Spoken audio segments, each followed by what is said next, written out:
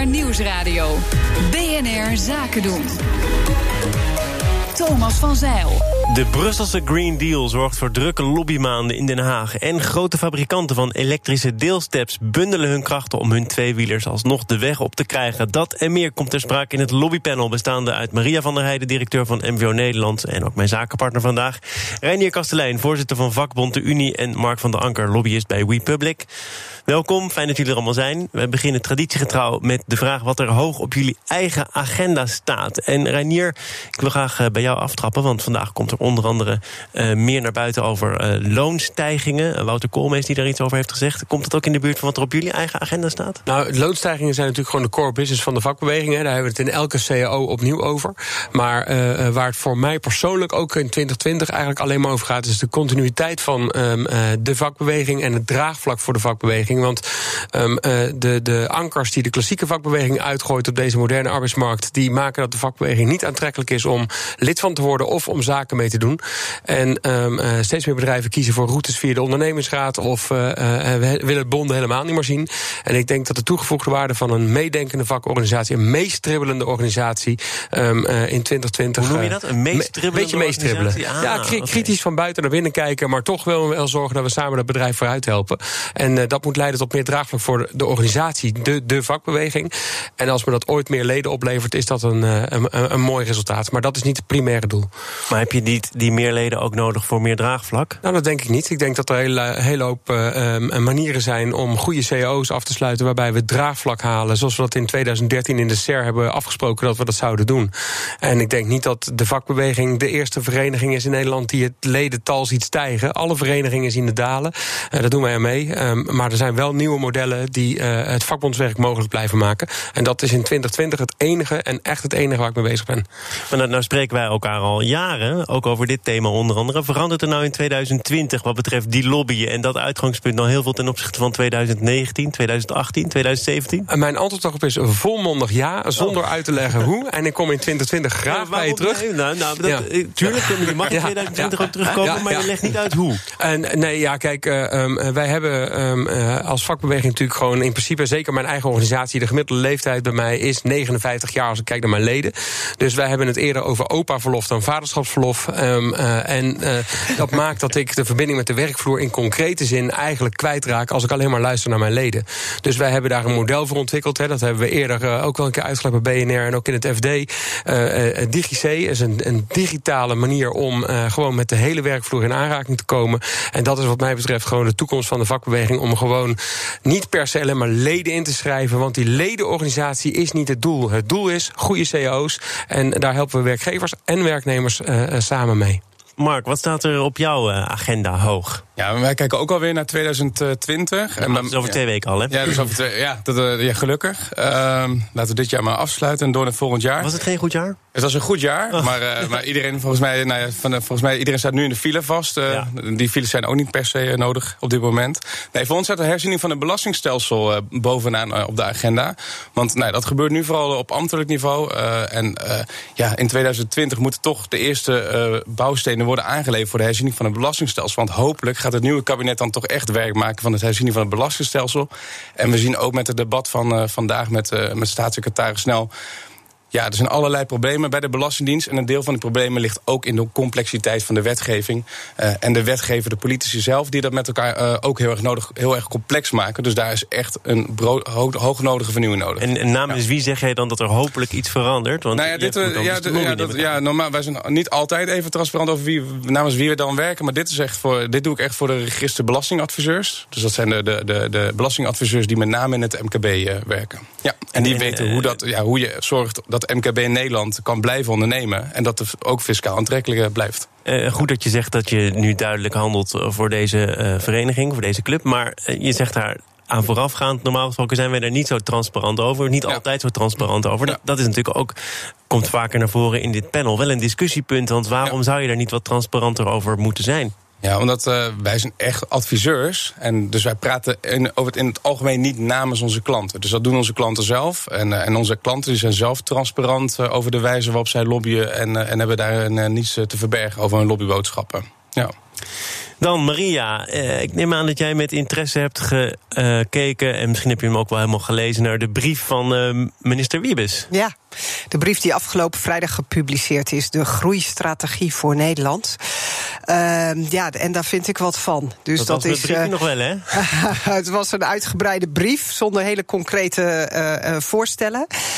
Maar wat eigenlijk, wat wij... en dan spreek ik heel transparant namens de duurzame ondernemers...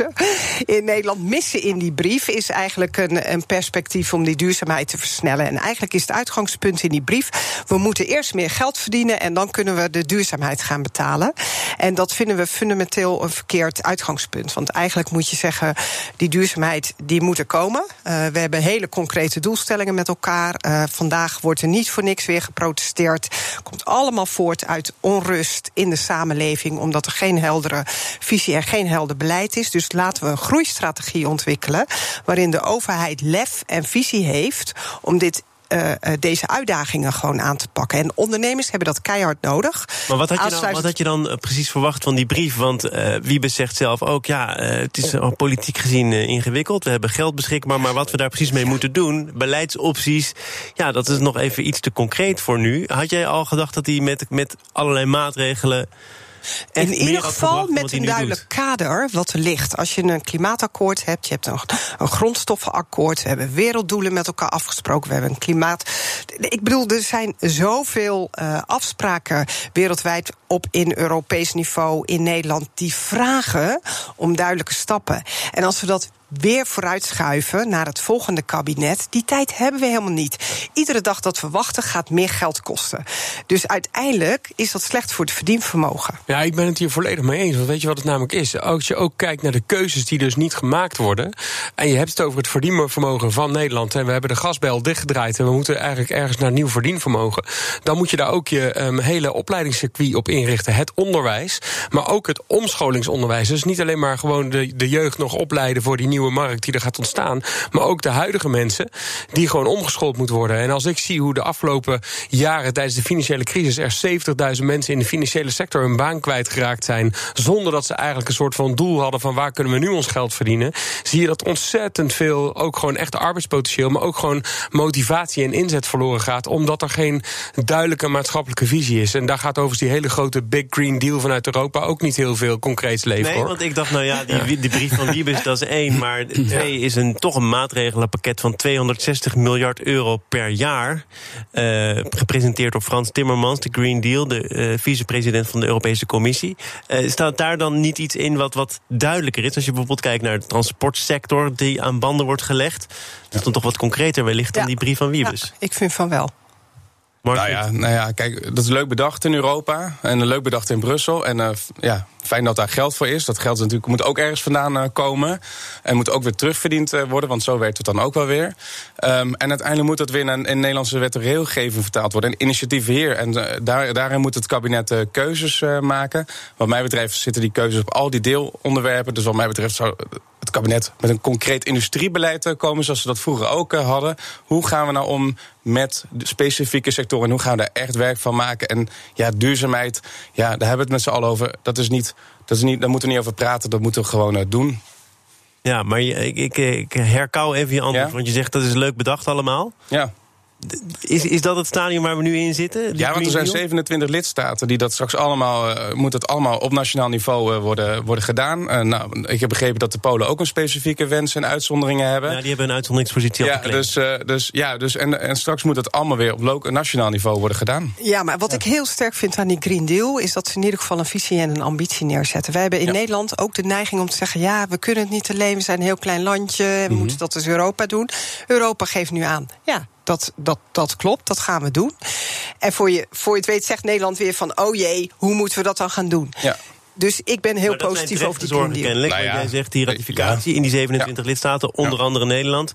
En hoe dat dan nationaal vorm krijgt, het is maar afwachten. Want er komen ook verkiezingen aan. En het is wel populair bij de kiezer om af te geven op Europa. Dus als wij maatregelen krijgen vanuit Europa die ons worden opgelegd, die onze boeren raken, onze ondernemers raken, of ons als burger in de portemonnee raken, dan is het ook heel makkelijk te zeggen, dat gaan we dus niet doen, of dat willen we niet, of daar verzetten we ons tegen. En je hebt nu een nationaal niveau, Europees niveau, maar tegelijkertijd was er een klimaattop in Madrid. Nou, als je daar de recensies, de afloop van leest, dan is het net niet mislukt, maar toch eigenlijk wel vooral mislukt, want er komt weinig tot stand. Hoe moet je daar dan over oordelen, Reinier? Nou, wat ik het waanzinnige vind is dat de politiek hier ook niet het land bij de hand neemt. Hè. Uiteindelijk zie je dat als dan een klimaattop is in Madrid, dan gaat de discussie uiteindelijk, gaan we erheen met de trein of gaan we vliegen? Terwijl die conferentie in Chili zou zijn, dus dat zou veel langer vliegen geweest zijn. Dus de vliegreis is al korter. Er is al een soort van CO2-besparing geweest vanuit GroenLinks, weet je wel. Dus in die zin denk ik, als daar dan het debat over gaat, dan worden wij als land toch ook helemaal niet meegenomen van wat is nou eigenlijk de inzetten, wat willen we daar nou bereiken en wat voor doelen liggen er nou op de arbeidsmarkt en wat gaan wij dan concreet doen? Daar zijn we niet in meegenomen en dat is misschien ook wel gewoon een soort van besmettelijkheid die Rutte met zich mee heeft. Van ja, voor visie moet je naar de opticien. Daar is in feite geen visie. En los van het feit dat GroenLinks misschien nog wel wat klimaatdoelen in een verkiezingsprogramma heeft staan, maar er is geen enkele burger die heel concreet de afgelopen verkiezingen in het stemhokje heeft gestaan om echt te zeggen, dit is een soort van vorm voor de Green Deal die we in Europa gaan neerleggen. En dat mis ik dus ook in de Madrid. BNR Nieuwsradio. BNR Zaken doen. In veel buitenlandse steden zijn elektrische stepjes al niet meer weg te denken uit het straatbeeld. Maar in Nederland mogen ze nog niet de weg op. 4 fabrikanten zijn elkaars grootste concurrenten, maar trekken vandaag in de Tweede Kamer samen op om hun stepjes toch die straat op te krijgen. De gast is het lobbypanel, bestaande uit Maria van der Heijden, directeur van NPO Nederland, Reinier Kastelein, voorzitter van vakbond De Unie, en Mark van der Anker, lobbyist bij WePublic. Wie van jullie heeft er wel eens op zo'n elektrisch stepje zich voortbewogen? Ja, ik. Ja. En wat is jouw eerste gevoel? Ja, ik kan niet wachten totdat we die elektrische stepjes in Nederland hebben. Het voelt soms een beetje ongemakkelijk. Je moet wel gewoon op blijven letten. Maar het helpt wel om die korte afstanden te overbruggen, waarbij je de auto wel makkelijker kan. En het voelt ongemakkelijk omdat auto's vinden dat je te langzaam gaat en voetgangers hopen dat je zo snel mogelijk van de stoep verdwijnt? Ja, want je weet eigenlijk nou niet zo goed wat je nou moet doen. Of je nou netjes op die stoep moet gaan rijden of net daarnaast. Of je voelt je wel wat kwetsbaar. Ja. Dat lijkt me ook het issue voor Nederland. Wij zijn natuurlijk een enorm fietsland. En we hebben prachtige infrastructuur voor fietsen, voor auto's. En wat doe je dan met die stepjes? Ja, die stepjes kun je echt heel makkelijk opvouwen. En die zijn ongelooflijk. Ja, licht gewicht heb ik begrepen. Ja, dus dat is wel een antwoord, maar dat was niet het juiste antwoord op deze vraag. Het gaat mij om het gebruik op de weg. Wat gebruik op de weg? Wat jij zegt, hè, ga je op die stoep of ga je op dat fietspad? Wat doet dat met andere gebruikers? Dat zal de praktijk zich moeten uitwijzen. Ik voel me in Amsterdam ook niet altijd even veilig op de fiets, als ik daar rondfiets. Maar ja, het is druk zat op de weg, dus daar moet iets gevonden worden. Maar het lijkt me wel een mooie uitkomst. De verschillen in snelheid in het verkeer worden wel enorm. Hè? Je hebt de elektrische fiets, je hebt ook nog gewone fietsen. Tegenwoordig mogen jongelui dan niet, niemand mag meer appen op de fiets. Maar als je dat soms ziet, hoe dat aan snelheidsverschil gaat opleveren. Want mensen die zitten te appen, die trappen vaak wat minder hard. Dus die gaan nog langzamer. Ja, ik kwam van de week ergens een uitrit uitrijden. En dan komt er gewoon zo'n langzame scholier aan. Maar daarachter zit gewoon een dame van middelbare leeftijd op een elektrische fiets. Ja. Dat wordt een soort van clusterfuck in het verkeer. En dan komt daarna ook nog een stepje voorbij. Ik vind eigenlijk die verschillende snelheden in druk verkeer, ik vind het levensgevaarlijk. En waarom dit, denk ik, interessant is voor het lobbypanel, is dat deze 4 grote concurrenten, die elkaar in het buitenland ook naar het leven staan, nu zeggen we bundelen de krachten. En Maria, dat is slim, maar toch ook opvallend, denk ik. Ja, maar ik vind het wel slim. Want zij hebben in die zin 1 concurrent in dit geval. Dat is de Nederlandse staat, die zegt dat het niet mag. Dus daarin samenwerken en gezamenlijk een lobby doen. Ik denk dat dat heel slim is. Ja, wanneer zijn dit soort zaken aan de orde, Mark? Dat je toch denkt, oké, we zijn elkaars concurrenten, maar we hebben elkaar voor de grotere zaken nu nodig? Nou, ik heb begrepen dat deze partijen elkaar al eerder gevonden in een aantal andere Europese lidstaten. Dus in Frankrijk en Duitsland trekken ze ook al samen op. Dus ja, nee, je hebt elkaar nodig, juist op het moment dat je iets heel nieuws op de markt gaat zetten. Dat hebben we geleerd volgens mij van de lancering van de gedeelde fietsen, waarbij allerlei grote steden vol lagen met fietsen die dus uiteindelijk weggereguleerd zijn. Als je succesvol wilt zijn en als bedrijf wilt slagen en als sector wilt slagen, dan is zelfregulering en gezamenlijk optrekken om elkaar aan te spreken op gedrag wel belangrijk om ook een succesvolle lobby te voeren. Daar zijn we in Nederland wel heel goed in. Hè? Nederland is natuurlijk verenigingsland bij uitstek. Los van het feit dat alle verenigingen in welke hoedanigheid dan ook leden verliezen, ook aan werkgeverszijde.